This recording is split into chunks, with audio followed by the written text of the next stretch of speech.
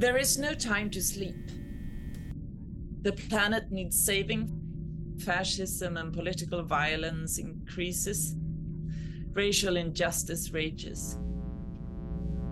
We need to wake up and get busy being rational to save the planet, save democracy. There is no room for error. We need truth and clear thinking. Or so they say.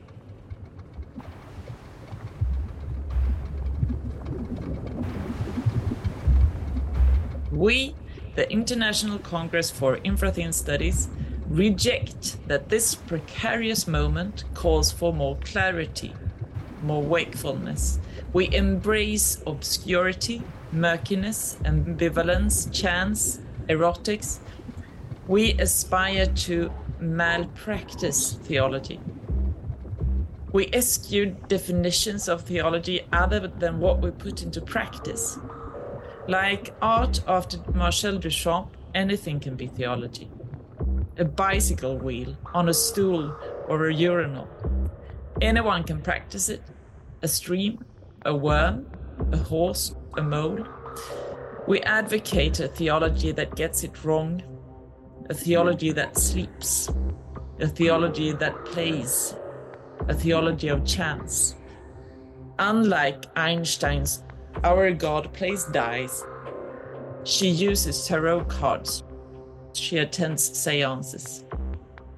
We advocate a suspended theology clasped between double claws of contradiction in the form of quotation marks that are also double hooks from which the carcass of theology is hung, two-pronged horns sprouting from the unheralded demon's head of theology.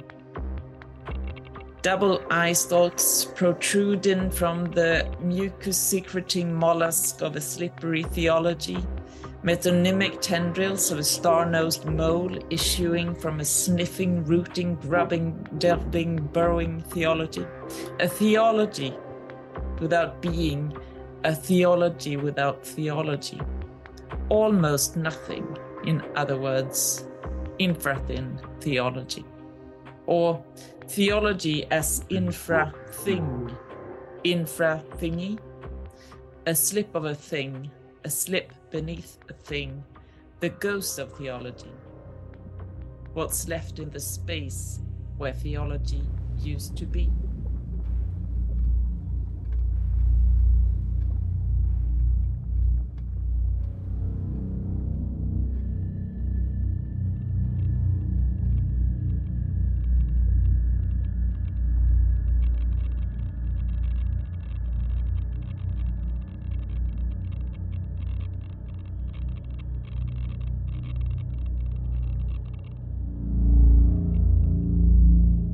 The International Congress for Infrathin Studies announces itself as a permanently incomplete experiment, an infinite conversation. It is the antithesis of duty, the enemy of utility. Its function is to malfunction, a malpraxis against the rationalism that prevails in academic theological discourse. The International Congress for Infrathin Studies practices surrealist theology as the impassioned instantiation of the free play of thought in previously neglected associations. To the degree that the Congress of Infrathin Studies is a dream, it is a dream of the impossible. It works alongside but against academic theology as its enemy from within, as the seducer who arrives after dark and enters through the back door.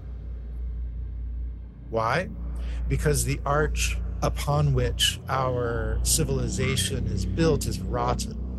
The civilization that built us, that gave some of us the place of a woman, a no man, a no God man, along with the other species and colors, the civilization that built its parasitic being on the lower half of the chain of being is archaic and needs convulsion.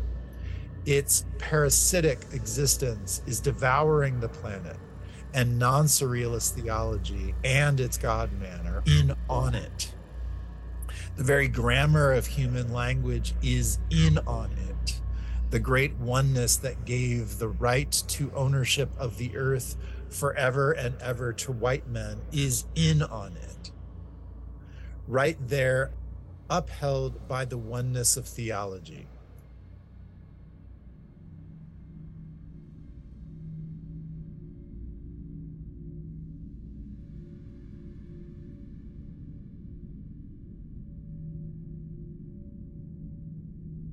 It's in language's nature to turn multiplicity into singularity, to turn this thing and this other thing and that thing over there into one and the same thing. Woman, worm. It's how knowledge is formed. Human languages swallow becoming and poop out being. That is why we, the International Congress for Infrathin Studies, are reconstructing things like mad, dancing at the far end of the discourse, at the far end of making sense. We're not talking a return to the fine arts prison that swallowed some surrealist art in the 1900s. With Suzanne Césaire, we claim that surrealism is about us, we who are here today. We are surrealist theology's living presence, ardent and revolutionary. We are full of love, hopes, desires, and dreams, especially dreams that undermine our best ideas. We work to build recklessly playful, subterranean constructions that horizontally grow and tunnel below the plane of established discourse, underneath the stock floor of bourgeois intellectual exchange. These constructions of ours are not grand temples that represent a supreme deity or even a triumphal humanism. They are earthly and horizontal constructions that represent nothing, because below the surface, underground, there's only change and event flows, rupture and transitions, love, hope, and desire. The constructive work refers to nothing other than the work, the affirmational work of building together a thing that will surely collapse, that has perhaps already collapsed. This collective and affirmational work is the work of Infrathin artwork, Infrathin Congress work.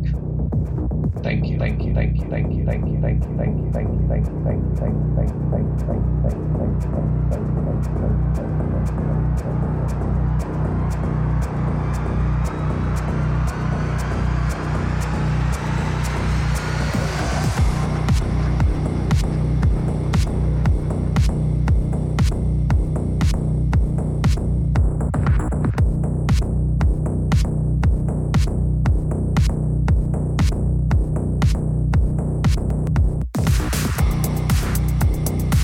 What's up, everyone? Welcome to War Machine, a podcast community for seizing the means of theological production. What you just heard was the manifesto of the International Congress for Infrathin Studies. I recently spoke with that group's founding members, Petra Carlson, Dan Seidel, Brent Everett Dickerson, and Jeremy Biles. I think everyone probably knows Petra by now, but you'll hear from everyone, and I'll be sure to link to their respective sites or links or whatever I can find on them that seems relevant. Before we get into the conversation, just a couple disclaimers, things you should know. The format here is loosely based on the WWE Royal Rumble, which I'm not really a fan of or anything. I just grew up with that stuff and seemed like a good format. It also turns out being a kind of exquisite corpse.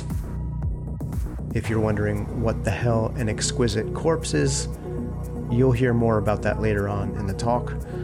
But for now, it's essentially a surrealist method whereby an artifact is produced by sharing only a small part of a text or some other kind of work, I suppose.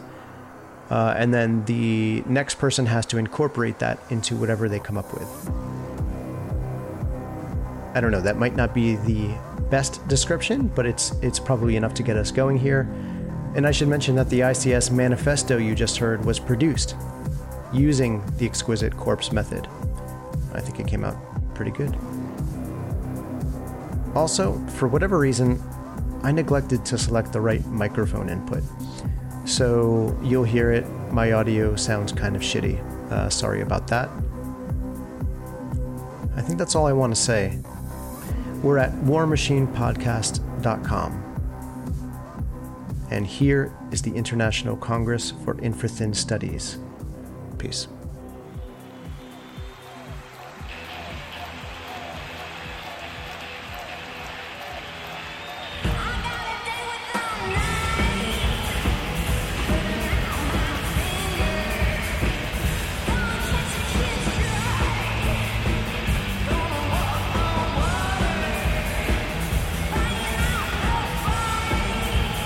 Hey, Petra. Good to see you, as always. Good to see you. So, yeah, I'm glad we were able to get this together on short notice. I've been wanting to talk to the Infrathin gang for a while. Yeah, we've been wanting to talk to you. I know you all have interesting and austere titles. What is your title? I am the Dean of Surrealist Theology. I'm the head of the Stockholm Bureau of the International Congress for Infrathin Studies. That is a fantastic title. Thank you.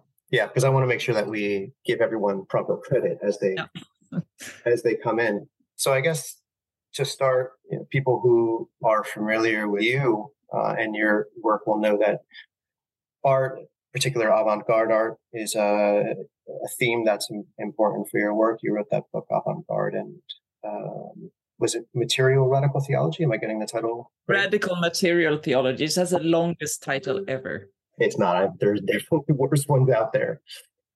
I want to ask you about the Infrathin Congress in a sort of general sense, kind of what it's all about. But so maybe you can say something about that, but also kind of connect that to your own interests and work in the theological space. Yeah, for me as a theologian, also as a climate activist, I just felt this growing need to, I guess, dance at the far end of the discourse, the current discourse, just to see is there anything out there? Are there different ways of living and thinking and believing than the ones that we have gotten used to and that seem to take us to a place where the planet is ruined? When I dug into avant-garde art, I found these amazing thinkers that also thought not only with theories and not with philosophy primarily, nor with theology, but with their hands, but that still did it in such a way that they actually encountered new ways of understanding reality. So that beginning in what you do, so that can kind of help you to leave the space of either man or God that we're so used to. Either you're stuck in your own rationality or you're stuck in an idea of what you should believe in. But there's a kind of third that appears in the art world with the avant-garde and then with the surrealist thinkers that actually develop methods for thinking and doing stuff differently.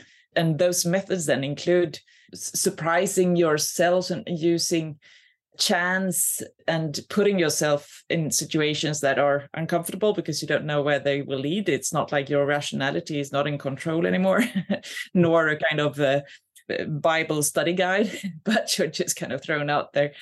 Yeah. And to me, it feels as if, that's where we need to be these days, kind of explore new ground. And theology has been, even the radical theology, I find, has been too stuck in a kind of rational way of arguing and reasoning. And so that's why I want to go for a surrealist theology instead. Yeah, I mean, you're cutting up surrealist theology as a kind of irrational theology, or one that's at least grounded, some air quotes, grounded in a kind of practice. In my limited experience with the Infrathin group, I popped in a couple times. There's a real emphasis on praxis. And there's a kind of, I'm not sure this is the right way to say it, but it's kind of coming at theology from a mode of artistic production, which I think is really fascinating.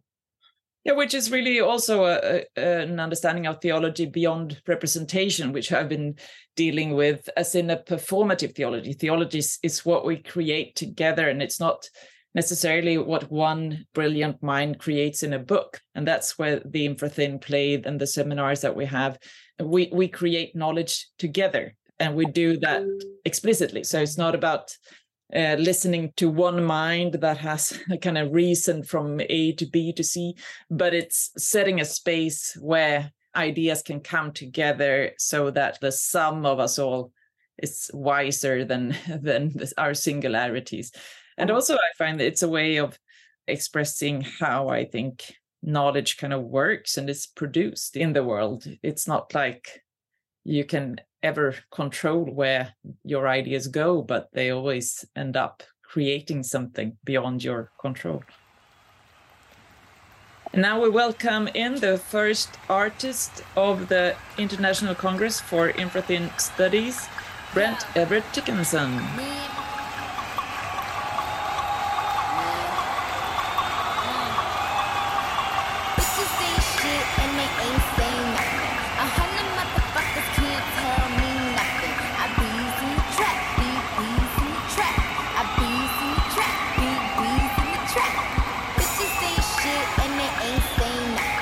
Are you there, Brent? I sure am. All right, welcome. Thanks. So Petra and I were just discussing some generalities, I guess you could say, about a surrealist theology, what it looks like in practice. But what do you want to say about the International Congress for Infrathin Studies? It's quite a mouthful. I'm sorry you couldn't come up with a better name, frankly. Yeah, no, I apologize. We just put your mouth through that, Matt. I mean, I like how we're doing this because I didn't hear what Petra had to say about this. So there's a way that this is very exquisite corpse-like.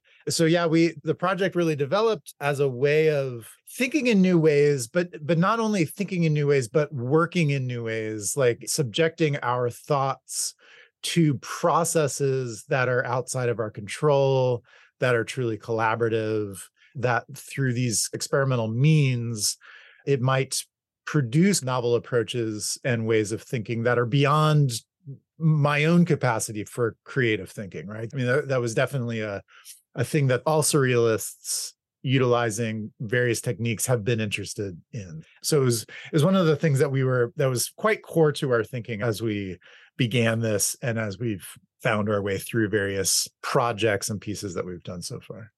Yeah, it seems like there's not only an interest in, I mean, you referenced a kind of knowledge production, and we can say more about that, what that looks like, or what that means, but also trying to enact a kind of transformation of some kind. Do you want to say something about who you are, apart from the Infrathin Congress, and like what your work kind of centers on, and how the work that you've been doing with the Infrathin Congress has impacted the work that you do? Yeah. My entire training is in visual art. So I'm a professor of art. My practice has shifted over the last 20 or 30 years from a more material-based process or practice to a very kind of multidisciplinary practice that's quite immaterial these days. So I do a lot of web intervention. I do a lot of writing and performance and video. A lot of that has been driven by my leftist politics toward a kind of decommodification of my practice, but also the ways that digital media has utter flexibility and scratches all my itches. Like I'm able to manipulate sound and add text and content, like narrative in ways that, I don't know, my paintings 20 years ago, I had difficulty doing so. So that's my background. My background is not in philosophy or theology.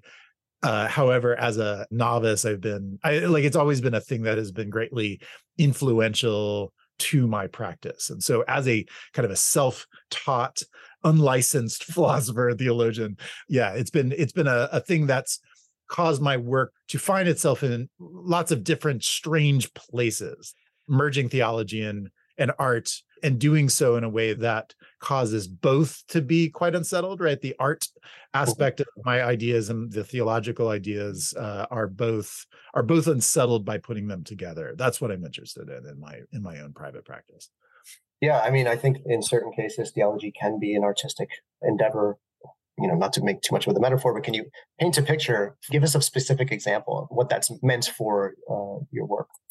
So one is like, I feel like my practice has coalesced around the ICIS actually. So like a lot of my current work is this.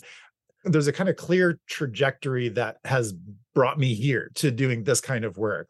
There's a kind of logic to the progression from previous projects, but the one big project that preceded this kind of work was a kind of master project that I've been working on for years and years. We are in version number 2 of the Marcel Mauss Hermeneutical Think Tank. The acronym is MMHTT. Marcel Mauss Hermeneutical Think Tank is also a mouthful, Matt. So there's a pattern here to creating complicated names, I suppose. But at mmhtt.com, all your listeners could go visit, and maybe it's better for them to dig into that rather than me try to describe it. But I'll link to that because I poked around on there and it's pretty wild.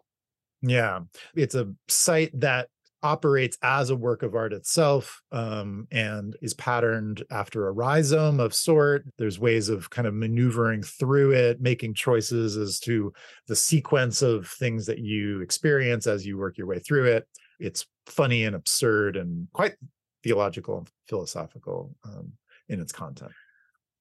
We have gotten so used to working together, I think, Brent, right? I mean, that we're kind of like a band. I was in a punk band when I was like 16, 14, and I haven't been in so many bands since then.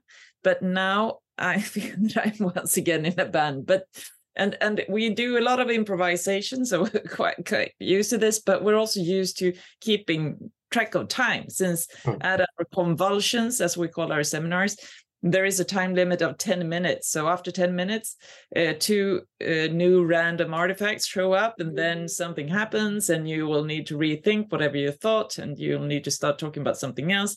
And so I feel we should bring in a new thingy, a new artifact, which I think is one of our colleagues. Isn't that so, Matt? Or am I being a police with time here? I mean, you're being a little bit disciplinary, but I don't mind. I'll let you discipline me anytime. I'm curious. I didn't know you were in a punk band when you were a kid. What was the name of the band? It was a Swedish punk band, but we can translate easily the name because it was the Rubber Band. Wonderful. I was also in a punk band for a time. We were called Vos Deference, which, you can Google that if you want to. But yeah, we were like legit punk, like we stole all our equipment. Oh, did you? Yeah, and we just borrowed it from the school. All our songs were, 30 seconds long.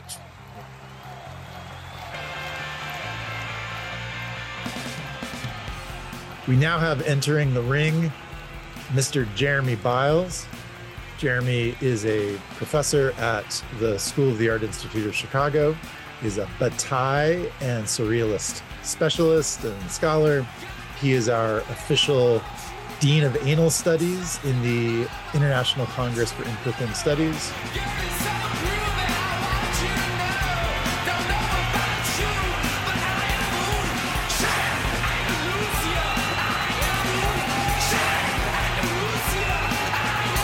My name is Jeremy Biles. I'm working out of the Chicago Bureau of the International Congress for Infrathin Studies. My title in this group is Dean of Anal Studies. My interest in this group has to do with a kind of ongoing, abiding interest in the relations between surrealism and religion. Surrealism is a long-standing kind of scholarly interest of mine, but also has really become part of a practice of life, and I see the ICS as a kind of extension or part of that. For me, it's really a chance to try and establish these kind of links between religion and surrealism, a way of interrogating those and also in some ways elaborating them, extending them, really to examine what I think of as the infrathin relations between these two things, surrealism and the sacred.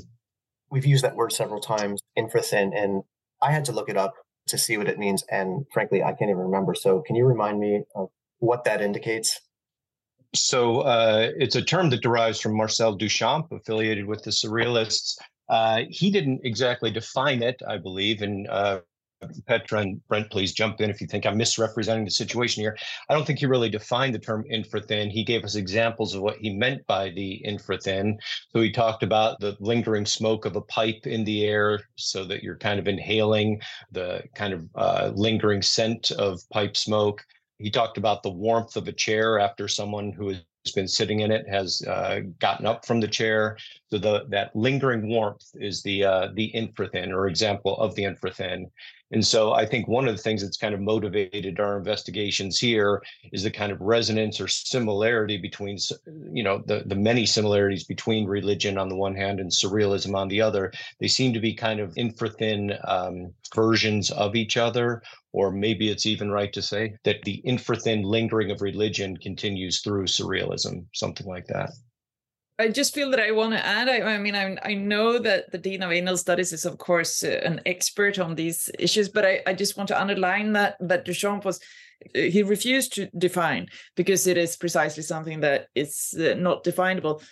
I mean, we say the infrathin, that is also how it is used in art theory to the extent that it is used, but Duchamp stresses that it is a description of a something, which means that it's not a noun, which means that you cannot nail it down. And for us, I think that it relates closely to practice, to thinking as practice. Yeah. Could you say it's kind of what appears between terms, I suppose, or between an object and the idea of an object, or something like this? I'm not sure. I'm kind of spitballing here, frankly. Plenty of people have offered definitions. Plenty of Duchamp scholars have offered definitions of it, but the hesitancy on his part, I think my interpretation would be that the definition would be reductive, and therefore it is about enacting it, right? Like it's about doing it rather than defining it as an object. Yeah. I also have a kind of vague understanding that there's some kind of relationship here between surrealism as such and psychoanalysis. How does that factor in, if at all, to the work of the ICIS? Okay, so psychoanalysis forms an important background for surrealism. The early surrealist, André Breton and company, so classic, if we want to use that term, surrealism, with André Breton, the founder of surrealism, the main spokesperson of surrealism. They were enthusiastic readers of Sigmund Freud, and a lot of their techniques and ideas derive from the discourse of psychoanalysis. Although I think it's important to stress, for them, it was not precisely a kind of tool or set of techniques for therapy. It was not a therapeutic mechanism. They perverted psychoanalysis. I'd say it's a kind of critical perversion of psychoanalysis toward the ends of psychic liberation and the transformation of society. So whereas Sigmund Freud was interested in reducing the suffering of his patients and helping them better integrate into a kind of meaningful social life, for the surrealists, it was all about disruption. They wanted to take tools from psychoanalysis and turn them toward this kind of project of accessing the unconscious in order to liberate erotic desires, imagination, and thereby transform everyday life. So they talked about the revolution of everyday life, and psychoanalysis offered techniques for that, but they perverted them toward that end. And so insofar as it informs psychoanalysis, insofar as psychoanalysis informs surrealism, I think it also is one stimulant for our project here with the ICIS. Although we are by no means, I want to make clear, orthodox Freudians, or not all of us, I think, even particularly care for psychoanalysis. So that's another place where this non-substantive idea of the infrathin comes in. It allows for real kind of differences among the folks in the ICIS. There's a lot of, I think, heterogeneity of thought within our quadrant of the 4 core ICIS members. Yeah, and I guess whereas psychoanalysis is embedded a kind of therapeutic result of some kind, that's not what's going on here. I'm taking it from what you're saying, although there does seem to be possibility of a kind of medicinal quality or transformative quality of some kind, right? So there's some kind of effect being wrought here. Maybe it's inappropriate to ask about it in a general sense, but for you personally, what is that sort of operation? What are you after by participating in that operation? Right. So I'm deeply invested in psychoanalysis, and I saw a therapist for close to a decade before he suddenly and unexpectedly died, which was an interesting and sad thing in its own right. But he asked me the first day that I saw him, "What are you expecting to get out of this?" And I just said, total metamorphosis. There isn't a telos, there isn't a particular end. It's about shuffling the deck. It's an experiment. It's to see where things go. So there's a pretty well-known psychoanalyst who practices, of course, out of Brooklyn, New York. Her name is Jamison Webster, and she once said something like, psychoanalysis is for people who want to undergo the adventure of psychoanalysis. I think that's a great way of putting it, and I'm paraphrasing, I'm sure. I don't know that I'm getting the quote exactly right, but it was something to that effect. And I really try and embrace that as a way of thinking about psychoanalysis. So I have an almost kind of visceral dislike of the term therapy for various reasons. So I sometimes think of surrealism, or even of a kind of surrealist reading of psychoanalysis, as counter therapy. So I think when we hold our group seminars, or convulsions as we call them, there might be in some sense a therapeutic aspect to it, but it's not about trying to integrate within the norms of society as it currently is. It's about interrogating and possibly maybe upsetting those norms. Right. Not necessarily about adapting, but becoming maladapted. Yeah. As we read in that statement that Brent just read for us, a kind of malpractice, perhaps. And if I may make a quick comment, we were just noting that there might be, that there are, in fact, different perspectives within the ICIS. I wouldn't mix the metaphor of excrement with being. For me, it's the poop that undoes being. So there's one little difference I would register. I'm excrement affirmative. Well, thank you for sharing that. I feel like that needs to be unpacked, and maybe we can do that. Maybe you can find a way to kind of squeeze that in. Squeeze it out? Mm-hmm. Exactly. Whichever direction is fine.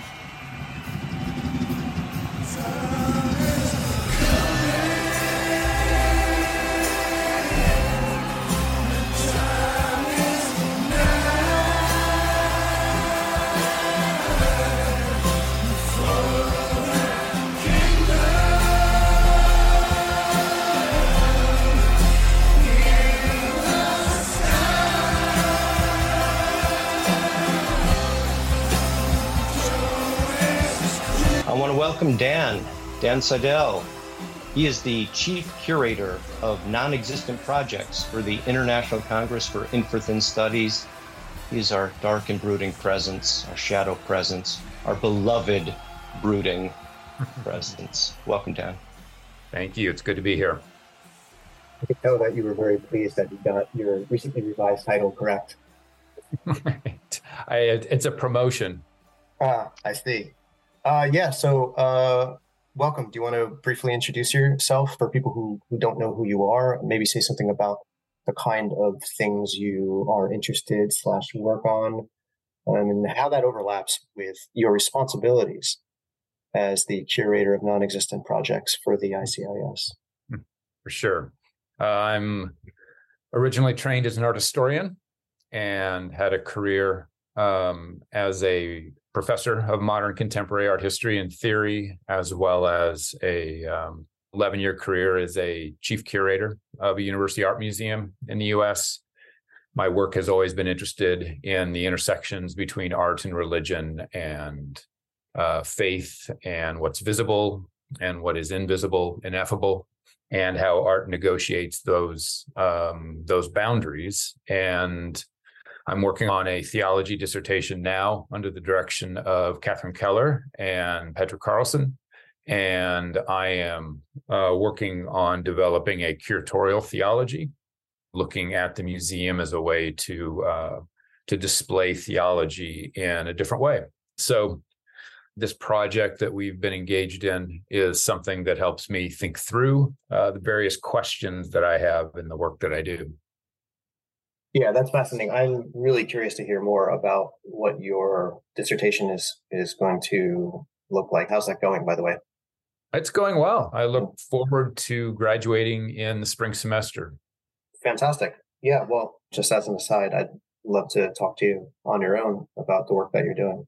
Sounds good. If I can shake myself free of these three other folks. In one supervision that we had, I was invited to Dan's flat in Stockholm, and the dissertation was presented as an art exhibition so that I would walk around the room and see the different chapters, which included like quotations and images. And so we were like moving between rooms within the room. I actually do believe that there will be a way for Dan to enact the curatorial space in the book. Right. I can see the challenges of presenting that if it's not simply textually based. You mentioned in there a sort of interest in the ineffable. I'm curious about that in relation to surrealism in general. How would you describe the relation between religious ineffability and a more general mysticism, or coming from an artistic place or otherwise? I would probably, maybe 10 years ago, I would have a particular way of distinguishing them, but I don't think I can distinguish them now. And so I'm interested in allowing that question of the ineffable as something that's non-existent. I like very much how Deleuze wants to define theology as a science of non-existing entities, and to explore the possibility of art offering and artistic practices, creative practices, offering a way into an experience that strains language, but responds deeply to our desire. And I find that is something that I'm quite attracted to. And the question of the experimental practice of theology, or its potential to be able to operate in realms like conceptual art. And so utilizing the history of the avant-garde or the history of modern contemporary art as a way to think about different ways that theology can be installed or looked at or approached, that can allow it to touch on certain aspects of experience that artistic practice has been doing, at least since the early 20th century. Yeah, I know in Petra's work, she leverages Russian constructivism in an interesting theological way, and this group centers around surrealism. And I'm not an art person per se. I mean, I certainly have an appreciation for it and know a few things, but are there other forms of art that you see as potentially rich resources for kind of theological thinking or production? I find any work of art potential for it, because it's less about for me, it's less about the content or the iconography or its content, and more about its form and its structure. So in the work that I'm doing, I'm interested in the work of Marcel Duchamp, but I'm also interested in the Ghent altarpiece, the Shroud of Turin, material artifacts that are doing different things, and thinking about them in relationship to the apparatus that makes them visible or makes them experiential or generates ways for speech and discourse to occur. So it's less about isolating a particular artwork as somehow uniquely equipped in its own self to reveal or to help me think theologically, but the kind of structure that it incorporates. So incorporating a context, a certain kind of apparatus that isn't just isolated in that artifact, but how that artifact works in a kind of circuitry or an economy or a relationship with other concepts and aspects. And that's my interest in the museum as an exhibition space and an apparatus that makes artifacts work in particular ways. And so my way of thinking about it is what happens if we dislodge theology from its display apparatus, its functioning in a church or in the academy, and display it in a museum. And so it just opens up questions for me in terms of what is a museum experience or a gallery experience as we move through space, and how might theology work in those ways. Yeah, that's fascinating. Love it. You mentioned Deleuze in there and how he defines in a footnote, I think, theology is the study of non-existing objects. And then it can be argued, an important interest of Deleuze's is the philosophy as the creation of concepts. Kind of holding those two things together. Is it fair to think about Deleuze as a theologian? Yeah, under certain circumstances. I mean, I'm thinking about, for example, I'm doing a lot of thinking about Marcel Duchamp and his urinal And so under certain circumstances, the urinal becomes a work of art, but those circumstances can shift, and then it's just a urinal that you pee in. And I'm interested in that. I'm interested in that aspect where theology might be able to, under certain circumstances, exhibit it in a particular way, maybe under particular lighting or hung on a wall or in relationship to other artifacts. It can operate as theology. And then in other situations, it doesn't. And so I'm interested in that aspect of how that mechanism operates, and not a mystical one, not a kind of alchemical one, but one that has to do with institutions and how they're presented, and then how that kind of circuitry operates. So in some ways, I'm treating theology as a ready-made, like the shovels and the urinals that Duchamp produced, in which he doesn't make the objects, he puts them in different kinds of contexts. And so I'm trying to think about the ways that theology can function differently if it's put on a pedestal with a vitrine around it, or there's some lighting on it, or you move around with other works of art around it, how it behaves as an artifact amongst other artifacts. I think one of our bigger projects is making it difficult to ask that question, Matt, of like, is Deleuze a theologian? Is Deleuze an artist, right? Like the history of especially modern and contemporary art is the gallery winds up being a holding ground, a place of action where many odd things occur that don't fit categories so neatly. So early minimalist composers often debuted their early pieces in gallery spaces in New York City.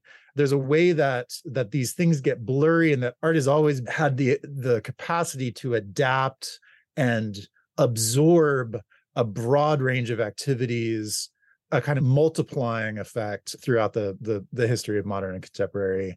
And I wonder, I don't know if you guys back me up on this, but like that might be a fundamental project for us, is rather than narrowly defining theology or figuring out who fits into a kind of theological frame, rather broadening the notion of theology to say maybe all of this is, to include the kind of artistic frame, and that there might be generative ways of blurring those disciplinary lines between things. It sounds to me like the transgression that occurs in these kinds of spaces or activities is not necessarily the point, but just a matter of course, as a matter of method.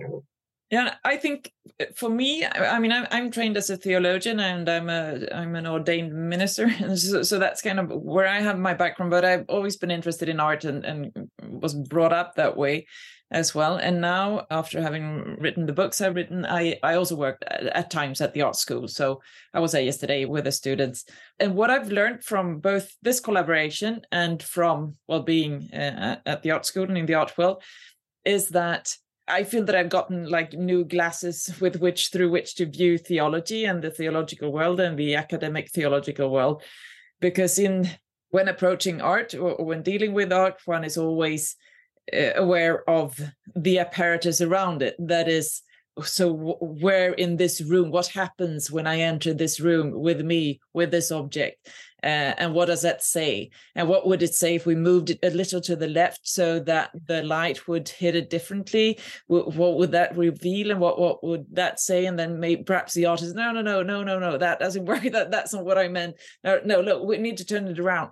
If you start viewing, for example, an academic theological conference like that. So what is that? What are those rooms, and what do they express? And what is knowledge in a room like that, like where you sit up front and read your paper?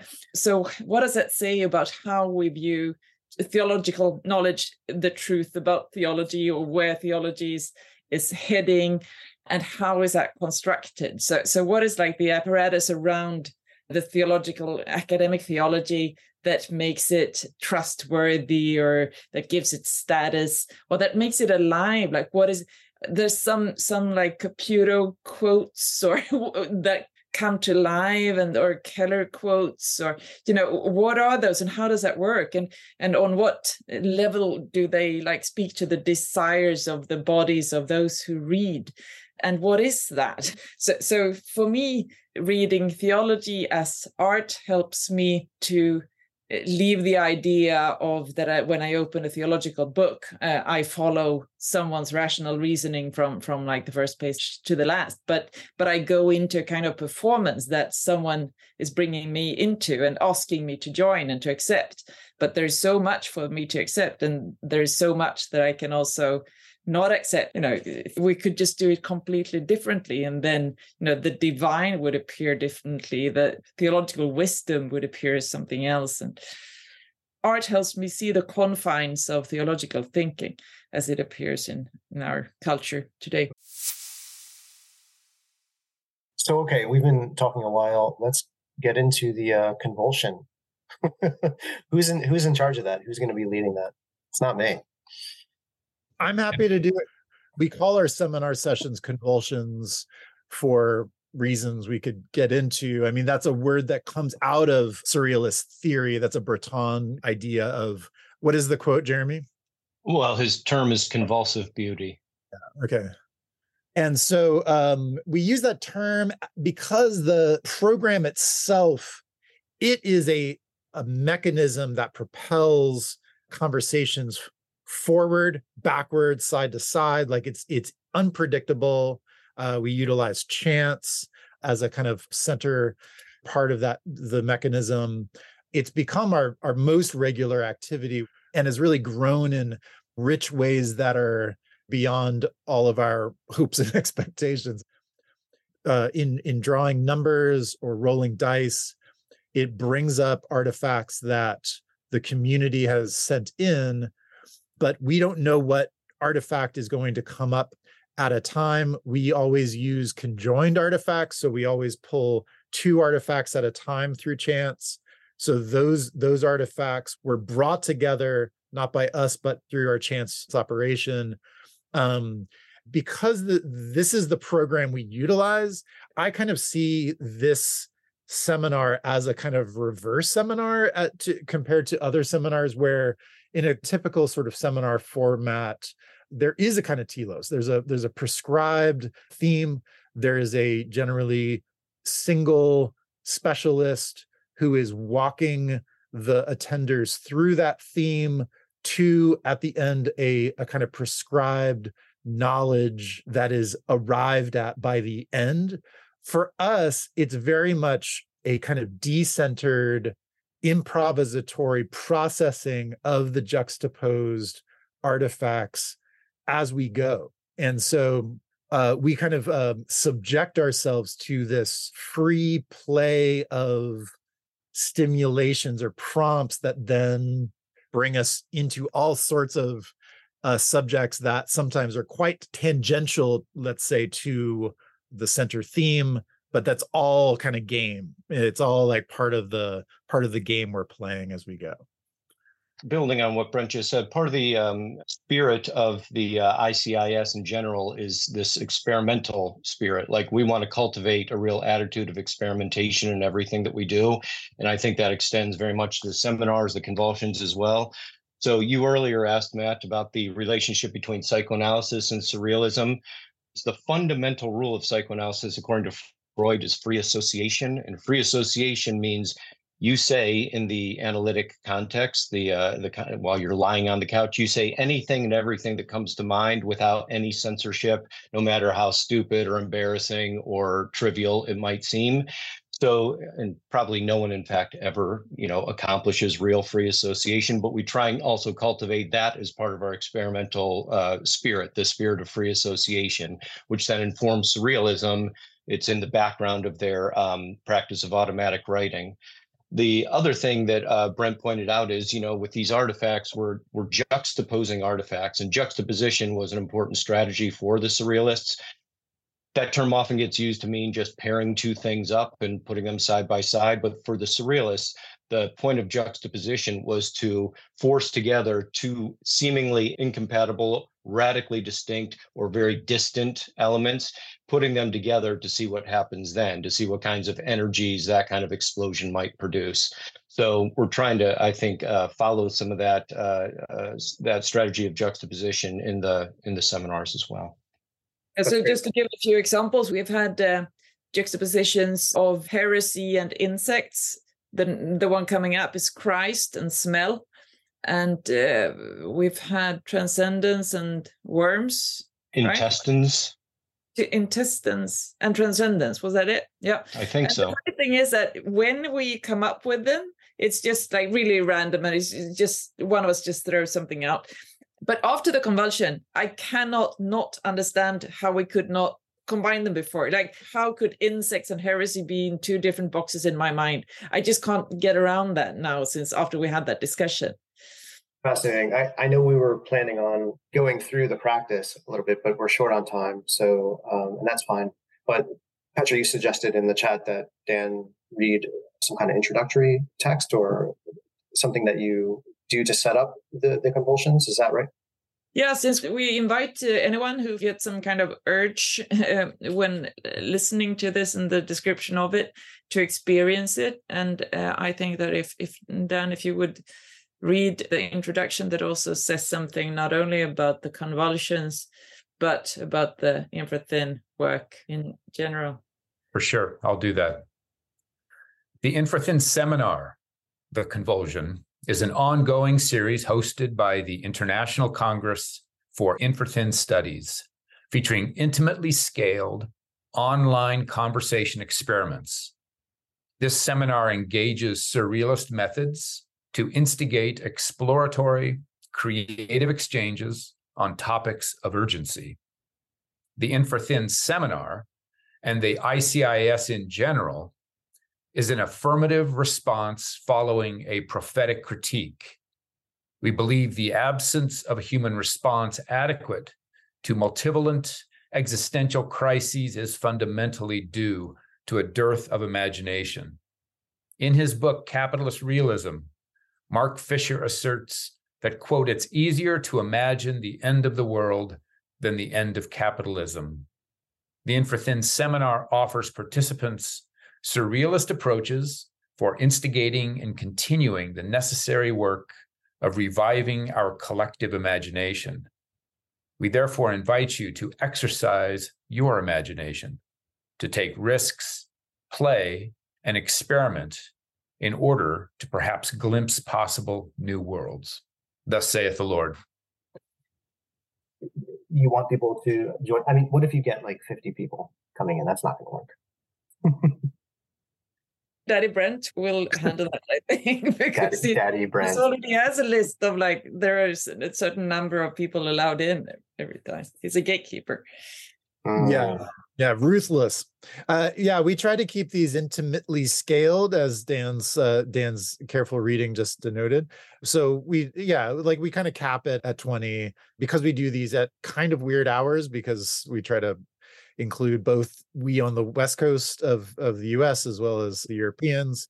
So we wind up kind of naturally having a small group anyway. But yeah, we would just cap it at a certain number. I see. So the gatekeeping begins. Breton was a vicious gatekeeper, excommunicating people left and right. So while there's this kind of history of interesting tension between both total accommodation and freedom as an ethos, but also, at least in like under Breton's leadership, it was a quite exclusive crowd. When we started out this project, you and me, Dan, do you remember that we started to write a list of people who were excluded from the International Congress for Infrathin Studies? We never really did anything with that list. It just kind of exists secretly. But what we have done is that at our last convulsion, we gave an honorary doctorate to a Swede, honorary doctor of surrealist theology now. After that convulsion, he was an actor, or he is an actor. He's still alive. He's 94 years old. And he was the last Swede to be convicted of heresy for a joke that he made on the radio. And we wanted to honor that because he was pushing borders in a way that we appreciated. Has this gentleman been notified of his award? Not yet. I have this golden frame with a diploma and, of course, the motivation. And I'm going over to his house to give it to him because I do think that he will feel honored. At least I hope so.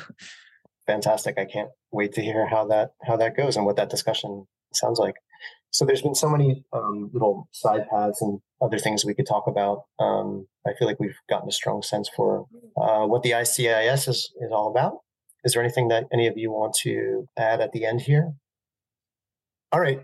Well, with that, thank you all for sharing about your theory, practice, the things that you're up to. I think it's very interesting. Well, what should people do if they want to know more, get involved, etc.? We have a provisional website that is useless other than to join our mailing list. So the website is being constructed, but you can find us at infrathincongress.org and join our mailing list there, and you will be notified of upcoming events that we'll be doing, and especially the Infrathin seminar sessions. We do these once a month, and would love any of your listeners to join us. It would be great to see some War Machine folks out to one of these. If you pass our secret background checks. Which also includes gaping of some kind. Absolutely. TBD. And kindness. Kindness also. Oh, sure. They go hand in hand. Was there a moment where either Petra or somebody described how that manifesto was created? She did mention that it was a collective effort. It's specifically an Exquisite Corpse produced thing, which might be interesting for your listeners to hear a bit about. I think I did say that.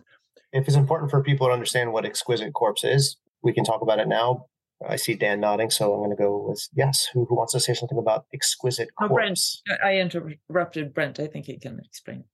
Okay, so Exquisite Corpse is a really wonderful and maybe one of the most famous methods that the Surrealists developed. It's essentially an aleatoric process wherein chance is a kind of fundamental element, but only revealed at the end. So the Surrealists developed or kind of offered this as a method for both producing text-based as well as image-based works that are collectively done in isolation. And here's what I mean by that. So the first person makes a drawing or does a bit of writing in isolation from the group. That text or drawing is then given to the next person, but the only thing that the next person who will be contributing to this project has at their disposal is a slight remainder of the previous iteration. So back in Paris, when they were doing this, generally would fold the paper so that only the final line of text or so was visible to the next contributor, or if in the case of a drawing, a few lines kind of remain, they go over the fold, right? And so the next person who's contributing, they can draw or write anything they want to. However, the prompt is they have to include the bit of remainder from the previous contribution. And so as a drawer, I would then have to include to sort of improvise on the little bit of drawing that is visible to me from the previous drawing. And so this kind of progressive operation occurs where each contributor is mostly blind to the previous iteration, and then the entirety of it is revealed at the end.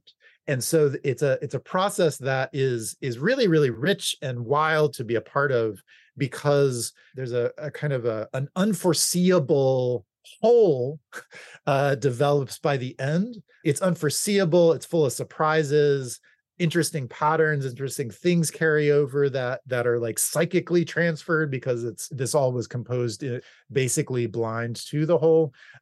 So our manifesto was produced as an Exquisite Corpse. And so I think Dan was maybe the first person who did some writing. The final line of his bit of writing was then sent to the next person.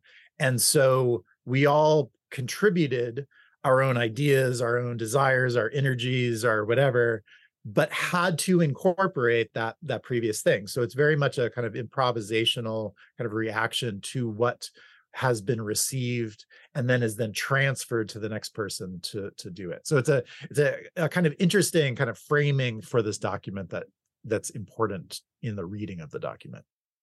Well, I love the way that it turned out. There's some strong imagery in here that I love. You guys should do more of this. I've loved being experimental with you in this way because largely by accident, the podcast medium has become what I work with. So this has been fun in terms of trying something different. I think it's really sort of on brand for what you guys are doing. So yeah, we've loved that you pitched this idea, and it was fun. I mean, part of what we are excited about is the ways that our kind of experimental has also fostered other kind of creative operations in those who are in our orbit or like our constellation of people. So this is fun that you pitched this to us. We were excited to read it. Awesome. Actually, this the way that we've been talking today with people entering the room, I guess it resembles a kind of exquisite corpse, and the beautiful part of that, or one beautiful part of that, is that that's also how we all got started. It was when Dan Seidel had viewed Ted Jones's this Afro-surrealist artist from the 60s. He did. He let this exquisite corpse of pile of paper travel around for, 30 years or 20 years or something, around to 120 different people. And then it was exhibited, and Dan just posted it on Facebook, a photo of it. And I just said, we should do theology like that. And Brent said yes. And then Jeremy came along, and it was like, so that's kind of... And that's also why we then started writing the manifesto as we did. But it's really been running through everything we've been doing. At times, I think not so consciously. But yeah. Well, thanks for sharing the origin story of the band. It's important background. But thanks again. I really appreciate your time. I think this was a lot of fun for me. Thank you, Matt. This was a pleasure. Thank you so much. All right. Talk soon. bye.